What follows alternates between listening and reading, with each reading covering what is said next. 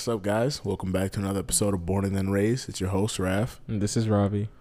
All right, and welcome back. This is episode 10. We got a few topics for you guys. Just two main cases that we've been meaning to speak on for quite some time. The second one, a fan actually suggested it, and we've been sitting on it for a while. But right now, we're kind of slowly getting back into the groove of things. We're getting our schedules a little bit, straightened out. So now we'll actually be able to record a little bit more consistently and be able to post it at a consistent time as well. So, I guess we can delve right into our first topic. The first topic being that of Breonna Taylor. Right. It's something that's been circulating for a very long time. I'm sure everyone who listens to us knows the name. And it's a tragic story from my initially hearing about it. It was just a tragic story in general. But delving into it and delving into the way that it's been covered and handled legally, socially, it's gotten even worse in my opinion. It's managed to get that much more poor. So I guess we can first off get into the facts. I mean, just what happened, right? Yeah, there's a lot of facts regarding this. So just bear with me. I'll try to get through them pretty quickly, but I'm just gonna try to get into, I guess, the pretext of it. How it actually led up to them even how it even led up to Louisville Metro Police Department having a raid of her apartment, and then we'll discuss that, and then we'll probably try to get into the actual event, and then discuss that, and then how it's been handled, and kind of what are the progressions in the case as of today. Legally, anyway, right? Yeah, legally, exactly. So initially, this is a 27-year-old black woman. She's from Michigan. She was from Michigan, but she lived in Louisville, Kentucky, and she at that time she was the girlfriend of Kenneth Walker, who's another important individual that we're going to be discussing in regards to this whole case. So in general, there's actually going to be a few names we're going to be throwing around. So I guess we can just really introduce them. First off, you have Jamarcus Glover and Adrian Walker. So those two individuals, and Adrian Walker has no relation to Kenneth Walker, Breonna Taylor's boyfriend at the time, right? Jamarcus Glover, though, he was Breonna Taylor's ex for 4 years. So they started dating back in 2016, but it was on and off. And it wasn't until 2020 in January when they broke up. And then they broke up because she was engaging in a new relationship with Kenneth Walker, right? Right. So how the police actually got introduced to Breonna Taylor was that Jamarcus Glover was a known drug dealer, and the narcotics division was investigating him for a very long time. And it was tied to the fact that Jamarcus Glover used a car that was rented in Breonna Taylor's name, and there was a shooting regarding that car. There was a drive-by shooting of that car with a man inside of it who died. So that's kind of how the police really got introduced to her story at first. And it wasn't until this year that they kind of really tried to do something about it, in regards to a sting operation. So what happened was, how they got the warrant initially at first, or at least what the grounds of how they got the warrant, was that one, there was already a relationship that they could cite for Taylor and Glover, right? Right. And numerous times a car that was registered to Breonna Taylor was seen outside the Glover's residence within the past, a couple months prior to them breaking up. And they also suspected that Glover was receiving packages that they assumed were drugs from her apartment, and he would take them and then leave. He'd go to a known drug spot, right? Right. So that all being said, they went to the U.S. Postal Inspection Office, and they asked them, supposedly, to look into her packages and see if there was anything suspicious going on, right? And the postmaster in Louisville actually who was interviewed after this entire ordeal happened. They asked him did the Louisville Metro Police Department come up to you and ask to investigate her mail? And he said it wasn't the Louisville Metro Police Department. It was a completely different agency. And when asked, I told them no. So there was already some false information on the warrant, and they wouldn't have gotten the warrant if that key piece of evidence wasn't there. Right. That key piece of evidence tying Breonna Taylor's apartment specifically to Jamarcus Glover, right? Right. So after getting that warrant, and March 13th was the night that it happened, the police say that they announced their presence and used a battering ram to get inside the apartment. And apparently they have a witness who can attest to this. But of the 12 witnesses that were interviewed after the fact, only all 12 of them at that time said that police did not, announce themselves or knock on the door. 12 people said that never happened. But one of the witnesses about 12 months later, who was actually one of the two people who were outside when it happened, he changed his mind 2 months later when he was interviewed by the cops again and said, no, I heard them say this is the cops and knock at least 3 times, right? Kenneth Walker said apparently he heard the knocking, but he didn't hear anyone announce who it was, right? Yeah. And that's a very key piece of information in regards to the charges that will eventually or could have been brought towards the officers, right? So I'll mention that later again.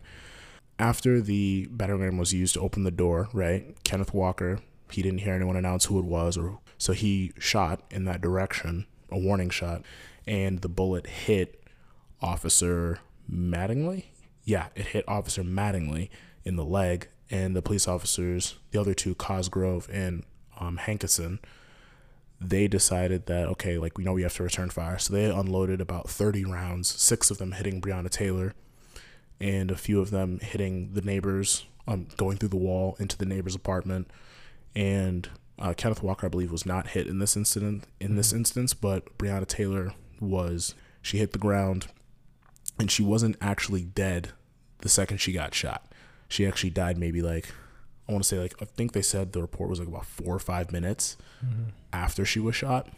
So all that being said, she didn't receive medical attention for about 20 minutes after the event happened, and the body cam footage can show, some officer going inside, and kind of pointing out all the shells on the ground. But he said, okay, we have to wait for another division to come in to basically make sure everything was done correctly, and then we'll get to medical attention, right? And also I want to point out that the cops, when they came in, they weren't wearing their normal uniform, because it's a narcotics sting. They're not going to be wearing their normal uniforms. They're wearing plain clothes, just so we have that context, right?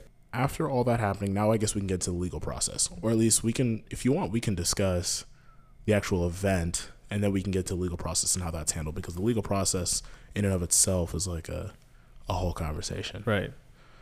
So what's your initial reaction to, I guess, kind of the raw information that's being shown?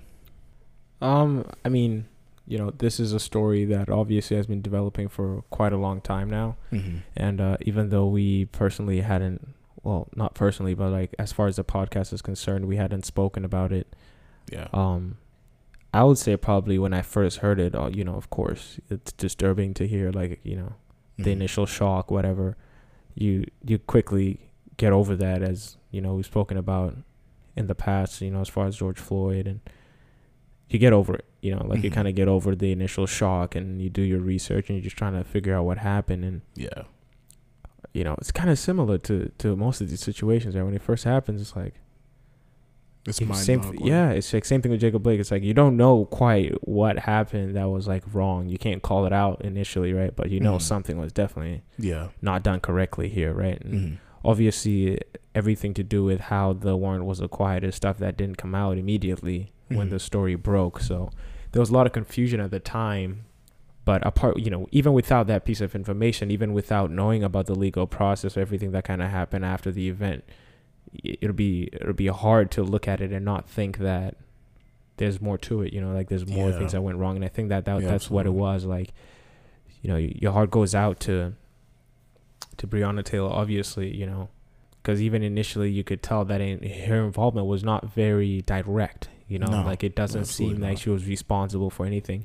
And to have been obviously she was back and forth with Glover, but to have been at a point in her life, where she's dating somebody else and trying to move on. Still getting tied to her ex-boyfriend, I feel that's very unfortunate and unfair on her part, especially since there was never any connection to her, doing anything in particular besides the fact that the car that was there was rented in her name, which is I mean, you could call that a connection, but it's not something that you have a no-knock warrant over, you know? Yeah. And I mean, also, I forgot to add this piece.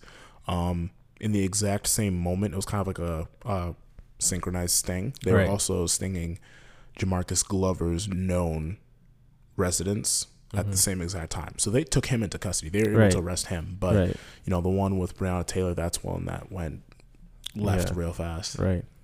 I mean, all that being said, I mean, I know when I first heard it, it's uncomfortable. Even knowing the raw details of it, it's really uncomfortable. And it also doesn't help that, you know, you had Kenneth Walker and both Breonna Taylor, actually. Kenneth Walker testified which I'll mention that immediately after this. Kenneth Walker testified when he was being arrested for attempted murder of an officer for firing off that warning shot and also assault. He testified in his interview that Breonna Taylor was actually screaming, you know, who is it? You know, she yelled, who was it, numerous times. And I guess this is a good segue into, I guess, the legal rundown behind it. So essentially, like, you know, her screaming, who is it, numerous times, that's what kind of brings in the Castle Doctrine. So essentially what the Castle Doctrine is that, you know, anyone who doesn't announce themselves, like the law enforcement are the only people you can't use deadly force against when they come into your house, so long as they announce who they are, right? So like if someone comes into the house and, you know, if someone comes into your house and they're not welcome, and like you also, like, you know, you have no idea who they are and you shoot and you kill them, that's okay because it's like protecting your castle, right? But like with officers, it's kind of like this, it's like this additional point in that they have to point out who they are, and then from that point on you can't use deadly force, even if it does go left, right? So in this situation, there's kind of like now the question of, okay, if there's even a slight question that they didn't identify themselves, then one, you can't pin attempted murder or assault of an officer on Kenneth Walker. You can't do that because he was in a way following the law, but the cops weren't. But if you can prove that the cops identified themselves and knocked on the door, then you can pin something on Kenneth Walker. And also you can also pin the fact that what they did was okay and they weren't in a way serving a no-knock warrant. Basically the death of Breonna Taylor being justified is the only, like, it kind of hinges on the fact that they identified who they were and a warning shot, like, and so the warning shot wasn't warranted, basically. Exactly. As long as, if you can, you know, say that the warning shot wasn't warranted, then that in a way that it kind of weasels them out of killing Breonna Taylor, which to me blows my mind. Even if, I mean, yeah, right. Like if you consider the, I think what gets you, right, as far as when you're looking at the legality of it and I'm trying to see how you could kind of justify the response. And I think, like, obviously if we're in a situation where they'd announced themselves and, you know, got shot at, you could assume in that moment that, like, the person knows what they're doing. But it's also like you look at the retaliation and it goes overboard what happened in the first place, right? Like the first shot that was fired, whether or not they knew it was a warning shot at the time, you know, kind of goes out the window, doesn't matter. But did they really need to fire like 30 shots and like stuff about some bullets going into the neighbor's apartment? Like how do you know, like, obviously when we start talking about illegally, like, they point out that that's unacceptable, but it's like, I don't think they would have found themselves in a situation like that if it wasn't like a free for all type of situation, you know, like if there was purpose, I guess, in firing those shots and the purpose was realized by all the officers involved, I think it wouldn't have gone as far as it did. And this is us assuming that everything else up to this point has been done clean cut, right? Yeah. Not even mentioning the warrant. Not even mentioning how they got the warrant, you know? There's already like it kind of points out like in the system that, you know, there's so many jumps and skips across this entire process where you could point it out early, like, you know, why are you still looking into her even after the fact? You know, like you even say that they broke up and that, you know, there's really no connection anymore, but like you're still looking at it, right? So I guess from here we can look at, you know, legally what's going on, right? So interesting enough, this was much later after this happened. It was probably like, I think it was like maybe like the middle of the summer, I want to say, probably late summer. Right. And Glover, who was Jamarcus Glover, the drug dealer that was arrested on the other side of town at the same exact time that Breonna Taylor was murdered, right? He was actually offered a plea deal if he would testify that Breonna Taylor was part of his drug dealing operations. So already you can see that there's some type of corroboration being done between the police and the DA's office that are essentially just trying to point out that, like, hey, you know, this is kind of what's going to glue our case, so why don't we just put the two together? Right. And already that should rub, or at least that rubbed me the wrong way. Mm-hmm. You know, like, why is this? You're trying to make something like a plea bargain. If you don't know, it's kind of a way to skip trial, right? So essentially it's kind of you saying, like, hey, we want you to plead guilty and give us a piece of information, and then we'll lower your sentence. Right. Otherwise, if you don't agree to the plea bargain, you go to trial.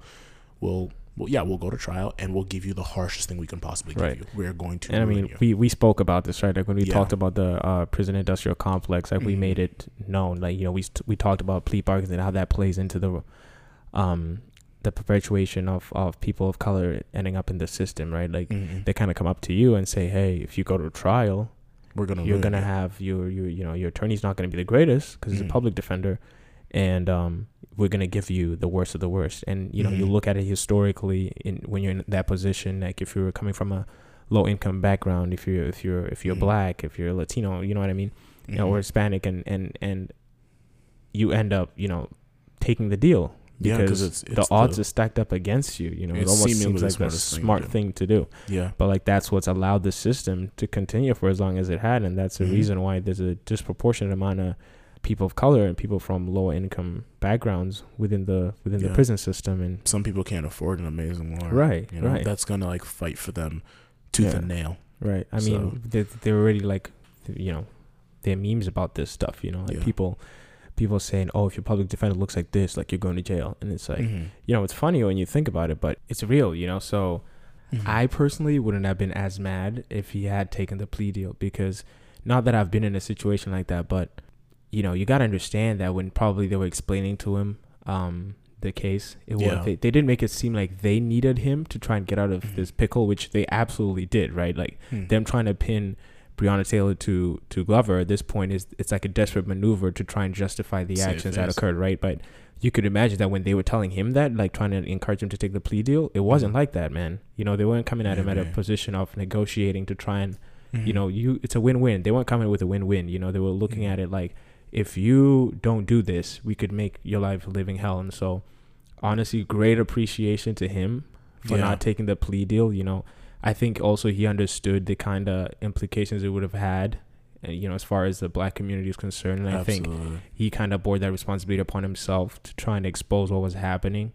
And I still think, you know, like this isn't to like make Jamarcus Glover out to be some hero. Like absolutely not. Like don't misinterpret us when we say this, but I absolutely agree. I think it's like in that situation, I'm glad he didn't take it, and I'm pretty sure his lawyer made a public statement, because I remember first seeing it, and I'm pretty sure his lawyer made a public statement and said, like, you know, we're not going to let the justice system basically arm wrestle us into taking down someone who's innocent, you know, like that doesn't, or at least trying to save face and make an innocent person who's already dead look guilty. Like if anything, that's beyond disrespecting the dead.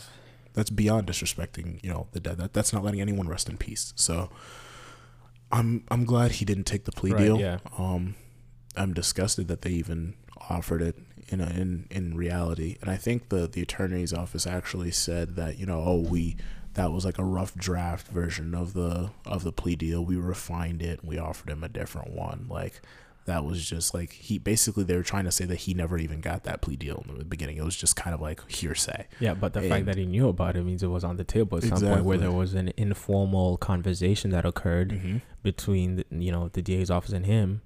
Whatever it is, the fact that he found out about it means it was something that was it came from some right. It came from somebody. It came from somebody from somewhere. You know. Exactly. Okay, so now we're going to get into the one character in this situation that I'm not going to lie, I'm not the biggest fan of. Daniel Cameron, right? He's the Attorney General of Kentucky, and he was supposed to take this case and present it to the grand jury, right? So this ties back to the Castle Doctrine, what we were discussing earlier. You know, basically, this case had potentially 6 different homicide charges they could have given the 3 officers, Hankerson, Cosgrove, and Mattingly. You know, like you had 6 different charges, and the only charge that they actually, it was last week on Wednesday, no, not last week, but it was the 23rd, I believe. The only charge they were able to nail him, or at least the only charge that he said the grand jury agreed with, was 3 counts of wanton endangerment. So this is what that is. Wanton endangerment is essentially, stray bullets almost hitting someone else. So in the neighboring apartment, there was a mother who was pregnant, a child, and a father, right? And a couple bullets went into their house, and one apparently whizzed past the husband's head.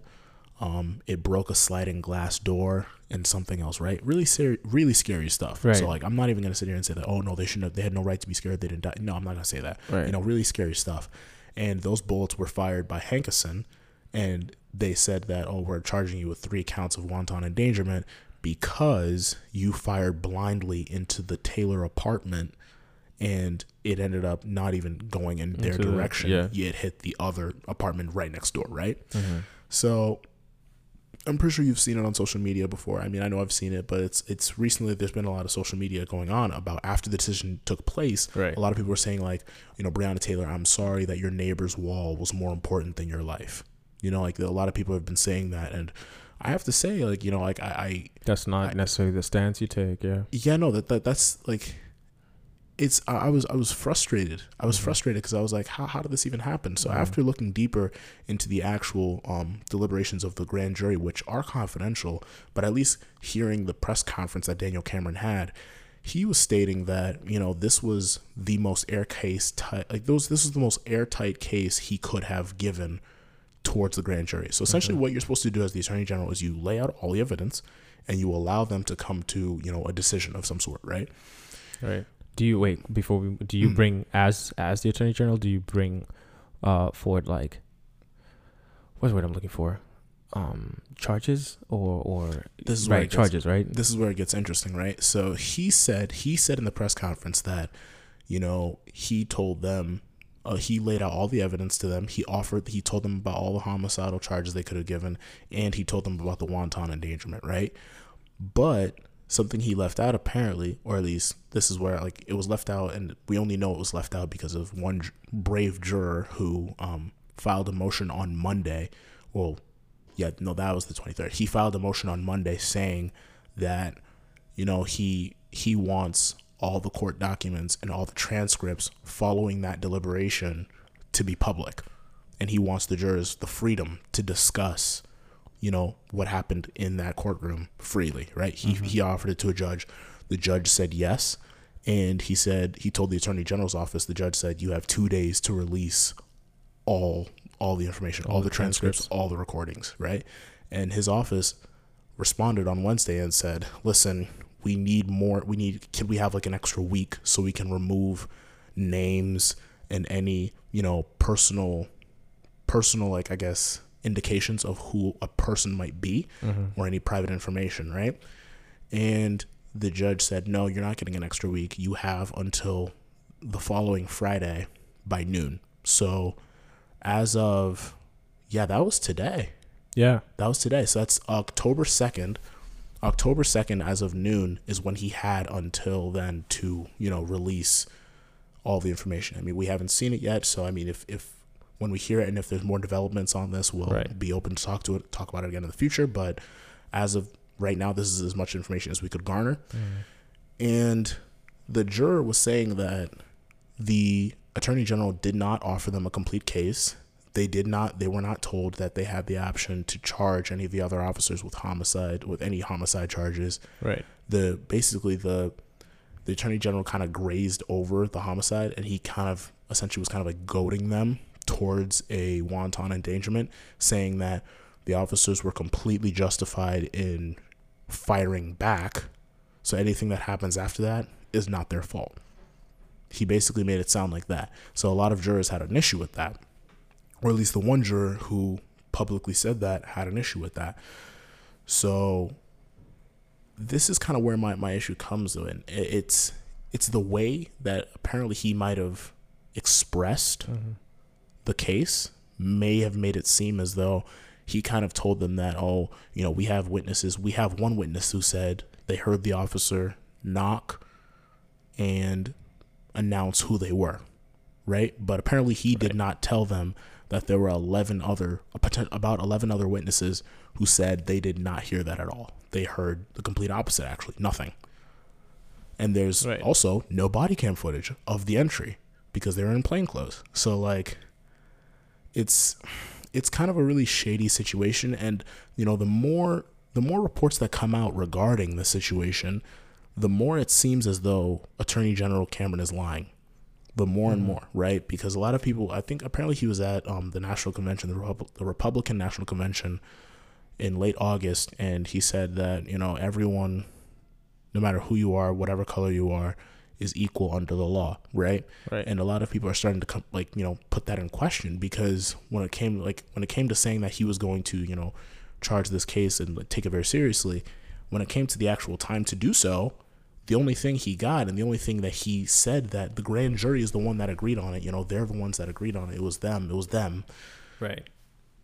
The only thing he could get was three counts of wanton endangerment. And I'm not saying that, like, you know, this is him failing to do his job, but it looks as more of he brought forth this agenda. That's what it looked like.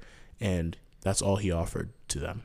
Right. So a lot of jurors, or at least the one juror, seems to have a problem with that. And the juror felt as though Daniel Cameron was putting the blame on the jury and not on the system, right? Like, a lot more, like, the juror said that I read the motion, it was like 15, 16 pages long, and the juror said that, you know, jurors are allowed to talk about the fact that they went to jury duty. They're allowed to talk about, you know, that they went, right? Right. But they're not allowed to talk about the contents, right? And they felt as though if they even go out and say that they were on a grand jury, which is what you can say, you were on a jury, you know, they felt as though that's already incriminating enough. Like, they'll use that against them, exactly, perhaps, or use it against the entire case. Or just use that against them individually. They felt like, you know, just saying that you're on a grand jury and the amount of attention this case has gotten, if you were to go up to someone and say, I was on a grand jury in Louisville around this time, you know, I think a lot of people are going to put two and two together. Yeah. So they felt as though it's like, at that point, you might as well release all the information.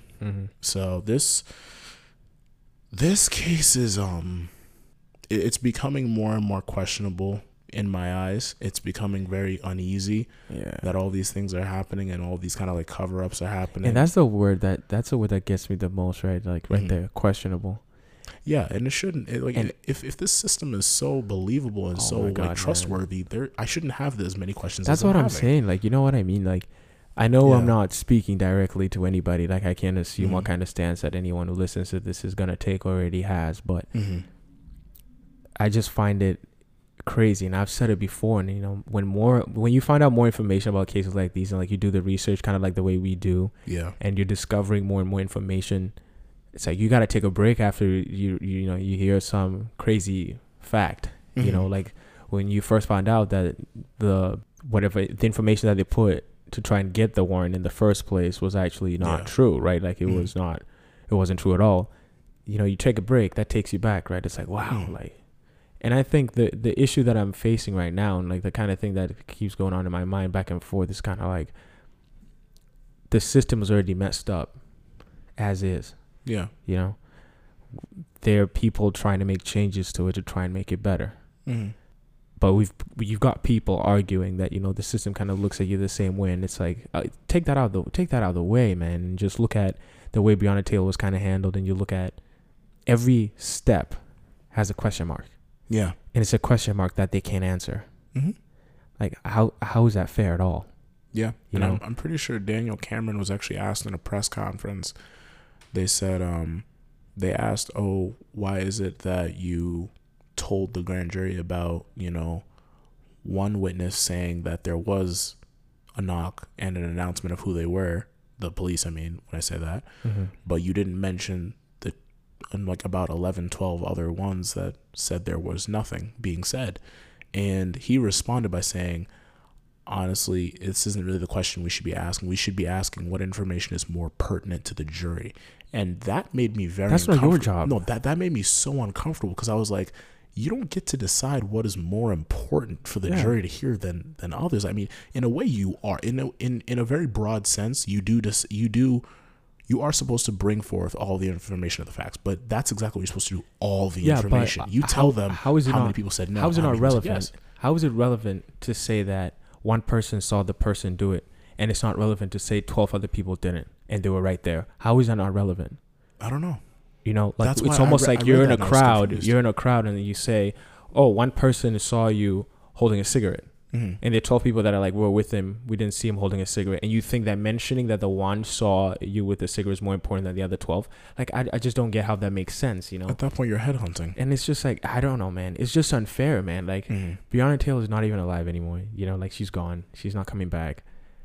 And after all those protests, after all the attention, the media attention that it's gotten, you have an attorney general who's behaving like an ill-prepared, sleep-deprived public defender. But that's the thing. It's like, in my opinion, this is what bothered me about this so much. It's that I look at him and he's a very accomplished man. He's a very intelligent man. He's been doing this for a while. So like, I look at it and I'm like, I don't even think it's the fact that you're incompetent. I don't think it's the fact that you're lazy. I don't think it is. It looked so the way he said it was so intentional. I was like, oh yeah, did you seriously, like, it makes it seem that you really don't want these cops to get nailed on anything. Right. Like that's exactly what it sounds like. That's exactly what it looks like. Mm-hmm. Because if it's not you being incompetent, then it has to be the alternate option. Yeah. It has to be the fact that you just didn't want someone to get charged with the murder. I mean, you were okay with someone getting charged with wanton endangerment.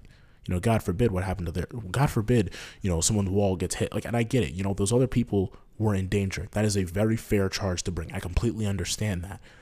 But you didn't want to address the root of how that shot even got put into the neighbor's apartment in the first place. Right, that's what I was gonna say. Like what you're not like Breonna Taylor's case is what established you looking into the wanton endangerment. Exactly. So like I look at it and I'm like, you went everywhere but the center of the you went everywhere but the center of the problem, and it's infuriating. It's frustrating, and it's a little disappointing that, you know, as a lawyer, that's kind of what came of that. But I mean, at this point, you kind of have to wait for we need to review the deliberations of the jury, and I mean, if there is proof of goading of him, you know, leaving out certain information, then that's a problem. That's an immense problem, and I don't know if that man will be able to keep his job. And I personally don't think if you do that on purpose as a lawyer, you should be disbarred. You should absolutely be disbarred. 100%. You know, so and to be like the AG too. Come on, man. To be the AG of an entire state like that, it's like that's just ridiculous. So, I mean, just a side note, like obviously, whatever we find out if the transcripts get released, and we have a good look at it, depending on what the kind of stuff we find out, we might have to do like a part 2 to this entire Breonna Taylor conversation, which honestly I'm okay with, just because I'm okay with it too. We've kind of not addressed the event because we're waiting for more information to develop so we can talk about it with a better position. And I think we had enough to talk about it tonight, but there's a big possibility that there might be more information developing, you know, in the next couple of days, and we'll definitely need to get back to that if we have to. You know, rest in peace, and I wish our family the best. It's a sad story. I just hope, you know, her family gets the justice that they deserve. And I hope everyone in this situation gets the justice they deserve. You know? Like, I really hope so. You know, but for the time being, we'll keep you guys updated if we hear anything, you know, significant. Keep looking for information surrounding that case yourself as well. You know, like, obviously, make sure to fact check and, you know, double check everything that you see. But, you know, keep yourself posted. You know, stay updated with it, because it's important to be looking at things like that and be looking at more information surrounding that conversation as well. So yeah, I mean, I guess we can now transition into our second conversation. Not similar to Breonna Taylor, but similar theme, I guess. Yeah, similar theme, and it's pretty similar to George Floyd in a way. Daniel Prude of Rochester, which is actually really close to really close to us right now. We're at school, so we're in Elmira, but it's, you know, north of us, and it's right there. So the case of Daniel Prude, I'll try to, obviously, my quote unquote quick rundown of Breonna Taylor wasn't exactly that, but I'll try to get through Daniel Prude, the information of that case, a little faster. And there's a little bit less to go through as well. Yeah. So Daniel Prude is a 41-year-old black man from Chicago, and he lived with his sister in Chicago, but was actually visiting Rochester to see his brother Joe Prude, and his sister actually sent Daniel over to her brother Joe, because, you know, Daniel was seemingly kind of having like really erratic behavior, supposedly because of a PCP laced joint he had a few days prior, and he was still kind of like, you know, tweaking a little bit. But, you know, pretext of that's essentially what kind of sent him over to Rochester. So that was basically, it was on March 22nd he arrived in Rochester, and that same day he apparently jumped down a flight of stairs head first, and his brother was concerned, so his brother called emergency services, and they took him and transported him to Strong Memorial Hospital, and there they did a mental health evaluation. He actually supposedly announced that, you know, he had some suicidal thoughts, and they actually ended up releasing him later that night. So he went back home to his brother Joe in Rochester, and a few hours later, it was about around like 3 a.m., he exhibited like, you know, really erratic behavior again. It got a little aggressive and like, you know, a little wild, and he ended up leaving the house in just like, you know, long johns and a t-shirt at first. Like, it was freezing that night as well. It was in March, and he ended up stripping down naked. And then when the cops, his brother called emergency services again, and the cops actually showed up first this time. And when the cops found him, he was naked. It was like he was bleeding on his hands a little bit. Yeah, I guess it was probably, maybe he was like running through, maybe slipped, fell on the concrete, something like that. Prior to that, actually, apparently, after he was like naked, he was like running around, and then there was like a lady who recorded him on like a Facebook Live, and that's how people kind of knew that there was like a naked guy running around, I guess. And then apparently the same lady called emergency services because he kept begging her to do so. Like Daniel Prude was like begging her to call emergency services to come and, I don't know, pick him up or something. Yeah. But after he found out that she had called and they were on their way, he kind of just like panicked again and then ran away. So I think at that point, I think the cops were already looking for him in that area because they had been made aware that he ran out, and like obviously that's when they encountered him, and they were there obviously before DMTs. Oh, okay. Yeah. You know, that's important piece as well. So after that, it was around like 3:15 that they found him, 3:16. Initially, he was like, you know, they asked him, like, they came up to him with a taser, and they're like, oh, get on your knees, you know, put your hands behind your head. You know, he was arrested, put around handcuffs. He was laid face down on the concrete. At this point, he was still naked. And, you know, it was kind of like, I guess, him sitting around, and it was a lot of him, like, you know, complying, saying, yes, sir, yes, sir. And obviously, you know, he's still kind of like tweaking off, like, you know, the drugs. Right, yeah, no, like he's not, he's mentally, he's not in the best state right now. Exactly. Yeah. Mentally, he's not okay. But, you know, he's trying his best to comply. In the body cam footage, you can actually hear him say, you know, a few prayers and say, like, you know, in Jesus' name, amen. You know, like, God be with me, in Jesus' name, amen. Like, he's praying like numerous times.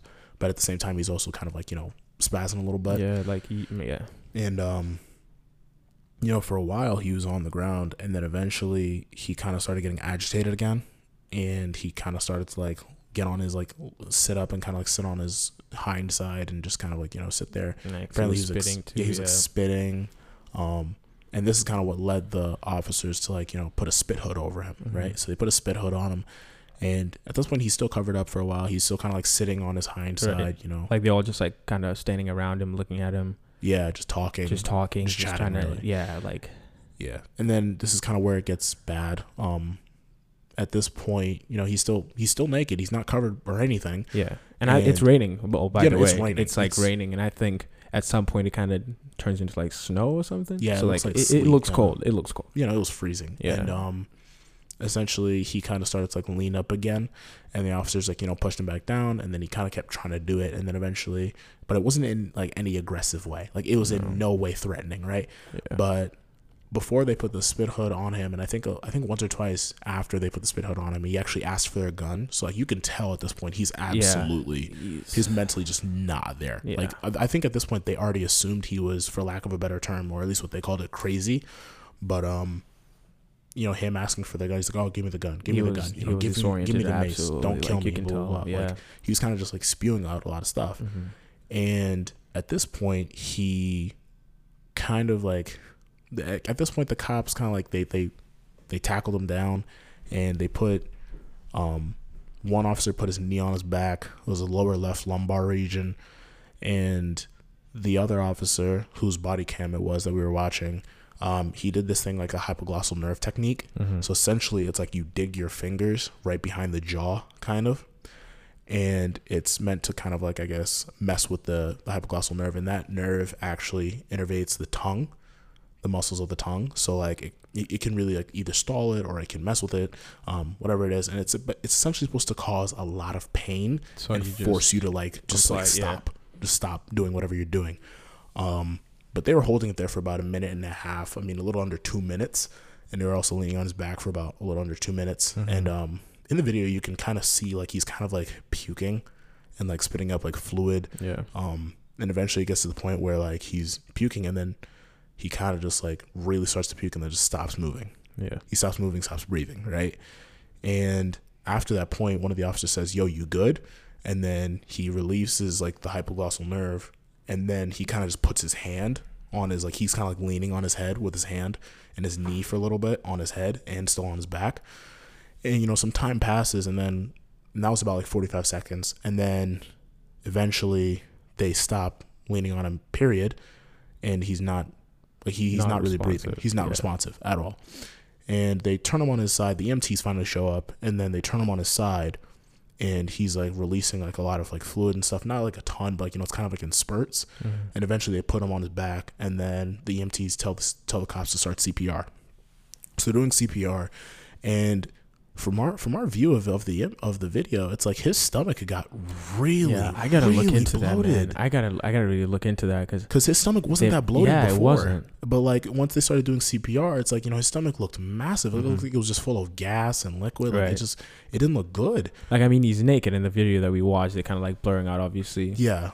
You know, his lower area, but you could see the stomach, right? Like in the parts that are not like blurred out at all, you could see it's just it looks like a massive like sack of fluid at that point. Yeah. And he's like 5'10" and like 200. I think they said 20 pounds. Yeah.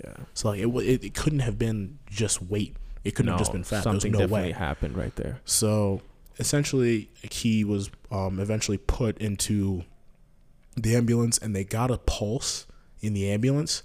But by the time they got to the hospital, and like, you know, after the night, he was announced brain dead. Like, he was non-responsive this entire time. Yeah. So the autopsy report actually came back and said that it was due to asphyxiation by physical restraint that he died. That was the reason that he died. It wasn't even, you know, the PCP. It wasn't any of that. It was primarily the asphyxiation that he experienced. It was the lack of oxygen to the brain. He was on life support for like a week, and then they finally turned it off after. Yeah. Because they pronounced him like brain dead. Did they pronounce him brain dead the day they turned it off, or like they pronounced it brain dead? They pronounced him brain dead like the night, the day after. Yeah.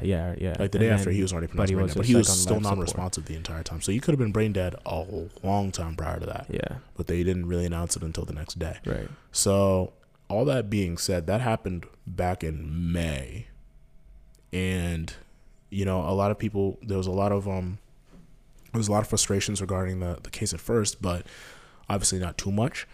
And fast forward to like right around now, around like August, September, right? And a lot's happened since then. Letitia James, which is the Attorney General of New York, she's investigating the case. She was actually told to investigate the case since like April, because anytime someone dies under police custody, the Attorney General takes the case. And the mayor of Rochester actually openly said, like, you know, Prude was failed by the police department, by, you know, the mental health institutions within our city, and myself as well. That's what she said. And all 7 officers who had something to do with the case, they were suspended with pay, but they were suspended indefinitely.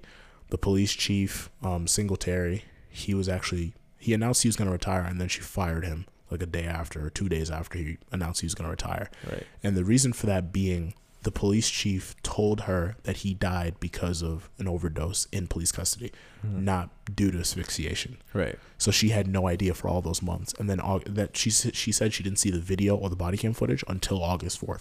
Right. And you didn't really see like all the massive protests, or at least it didn't get that much attention until, or at least all the protests didn't happen until the footage was released in early September 1st or September 2nd or something like that. So that's kind of, I guess, all the raw information regarding the story. My take on this is that it was interesting because I'm seeing a lot of the way it's covered is like, I'm not seeing a lot of dissenting opinions, primarily because, one, I don't really quite see how you can argue this. I don't really quite see how you can say that everything that they did was correct in the situation.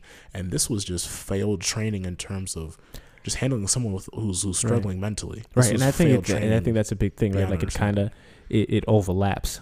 The conversation kind of overlaps, right? Like here it is, a black man, right? We already have issues like that involving the encounters with police officers and use of brutal force.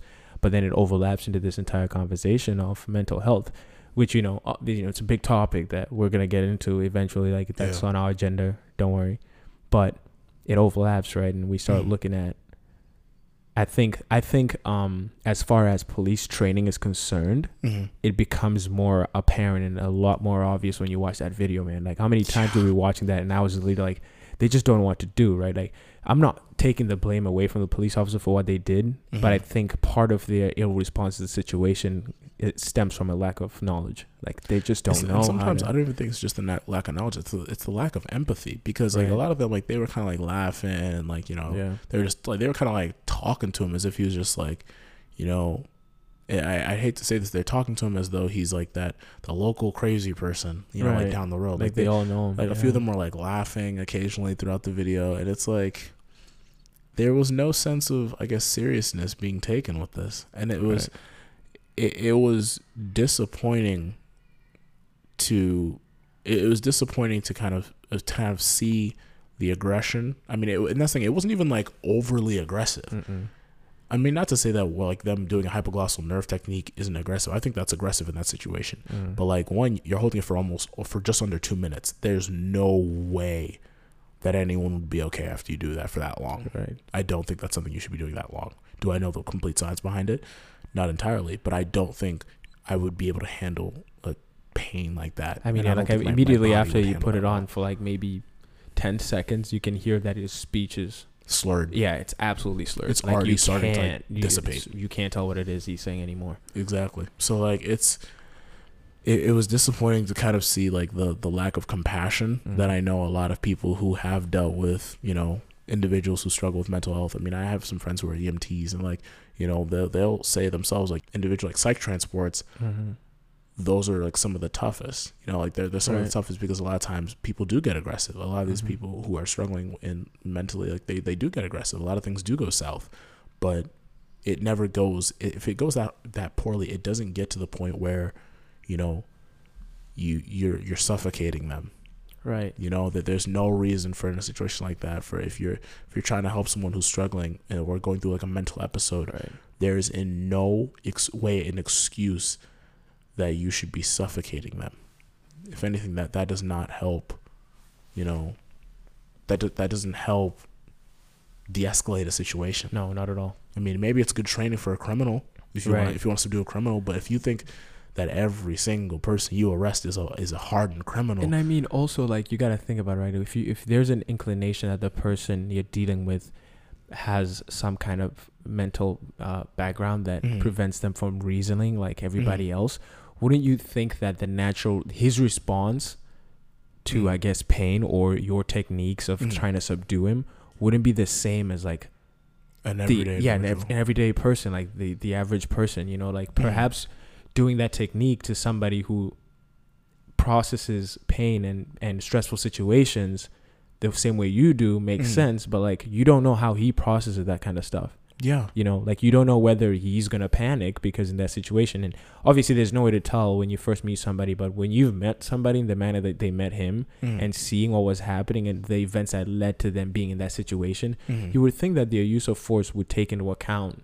just his inability to process things the same way as everybody else. And I think that, like it goes back to like what you're saying, like there's a lack of empathy there when you see the way they handle the situation. But, it just kind of goes back to that conversation of defunding the police, right? Like you can't look at this and say they didn't do it right, and not think about, oh, when did we talk about situations like these in the past where we talked about people with mental health issues, or being coming in encounters with police officers. And it's not so long ago, that defunding the police was a huge hashtag and it was trending everywhere, and the whole concept of that was, in that situation, when they called emergency services, the first people to show up on the scene shouldn't have been the cops.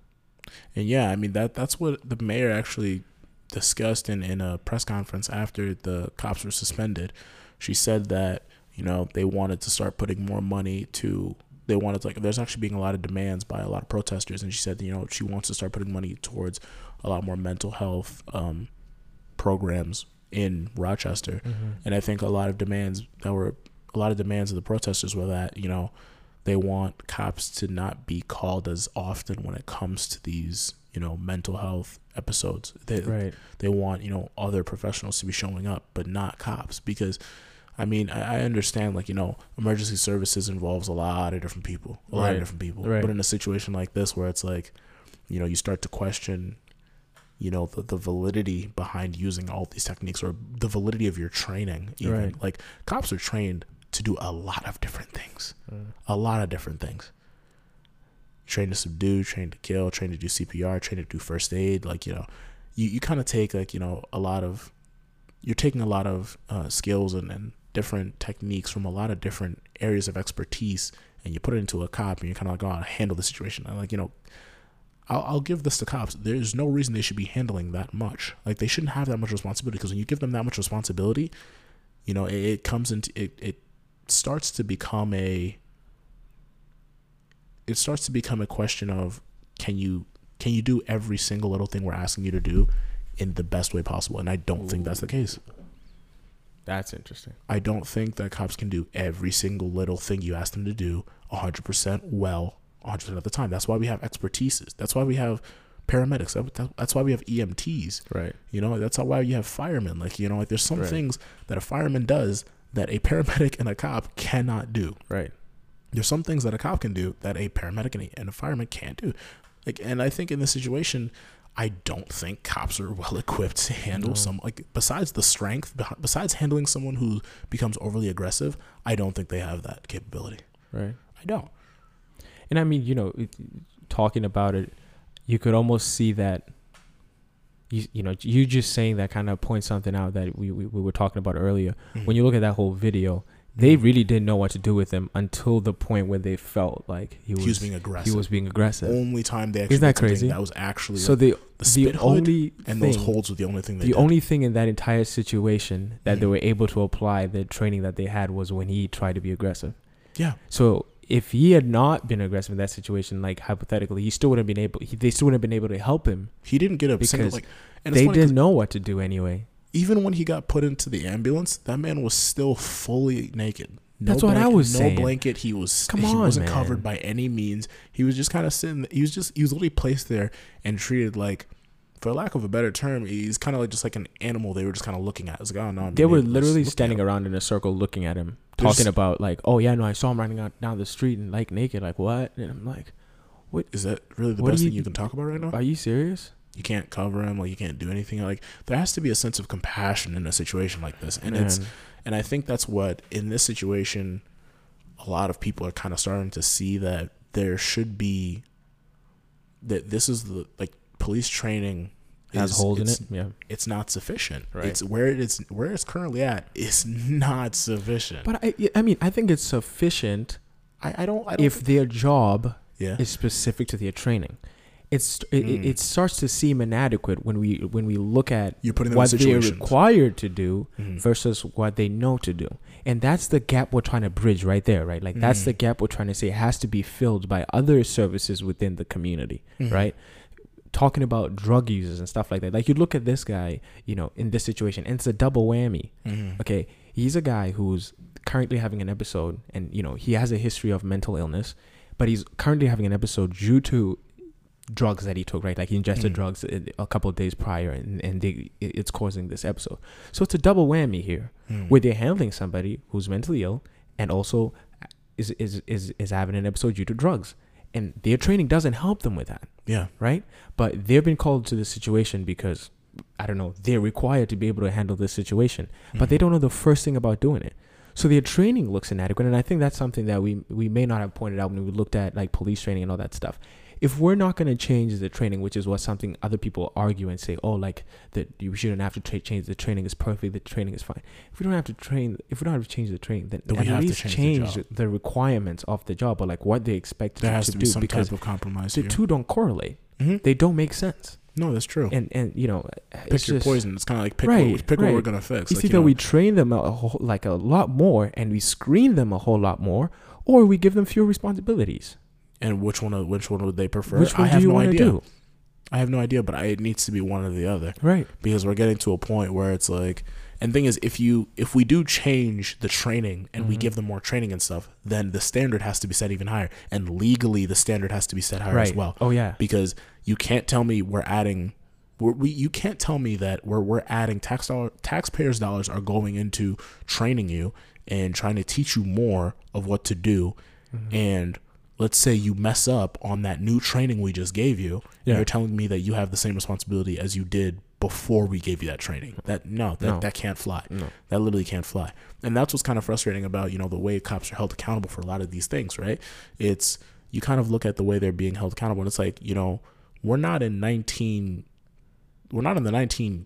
Like we're not in the 1930s. Like we're not in the 20th century. You know, like we're in the 21st century. That you've been doing this, and the system has been around for so long. There needs to be accountability on the professional side, the legal side, everywhere, in every aspect of society, man. Exactly, in every aspect of society, you have to be held to a high standard. You have to be like, and I get it. Like a lot of people say, like, "Oh no, this is a stressful job. You don't know what you're saying. Like, you don't understand that's what's being asked of us on a day-to-day basis." I don't. You're absolutely right. But at the same time, if you want to do this job, if you want to protect and serve your community, you have to understand how much goes into protecting and serving this community. Because it goes far beyond you arresting someone because they trespassed. It goes far beyond you doing investigations for narcotics. It goes far beyond that. It goes into the simple interactions you have day to day with the children in the community. It goes into it. It's way deeper. It's a lot of it's fostering that relationship before you even arrest them in the first place. Everything leading up to that is just as important, if not more important, than which arm you grab when you're putting a handcuff on someone. Right. It goes far deeper than your personal skills need to be in higher consideration than your ability to read someone their Miranda rights. And I wish that, and I want that to be something that is told to a lot more people and expected. Exactly, expected as well. So, I mean, that's how I feel about this Daniel Prude case. I mean, I'm hoping that, more comes of it, and I'm hoping, I don't know what the progress is for the charges that are going to be put forward. I mean, so far there's just suspensions. The police chief got fired, and we haven't really heard much in terms of, if anyone's going to be charged for, I guess, I don't even know what they'd be charged for at this point. Reckless endangerment. I mean, hey, would love to keep talking about this, but as timekeeper, I kind of messed up my job today, and we went a little bit overboard. So this was a little bit lengthy episode. We're gonna have to just cut it off right now. I said, I think Raph strongly agrees that there's probably going to be like a part 2 to this episode as more information develops, and we talk about the 2 cases probably in more detail and share our thoughts even more. We kind of did that in the end, as you could tell, but there's definitely more that we feel we ought to say on it and really express our thoughts and feelings towards it. So stay tuned for that. But for today, I think this is where we're going to end it. So thank you so much for tuning in. As usual, just reach out to us if you have any questions or suggestions. We love hearing from you guys. We're in this together, man, so the more of us are having these types of conversations and talking about it, we love to do that. And I think that's the only way we can truly progress and make changes in today's society. So yeah. Absolutely agree. All right. See you next week. Peace. Cheers.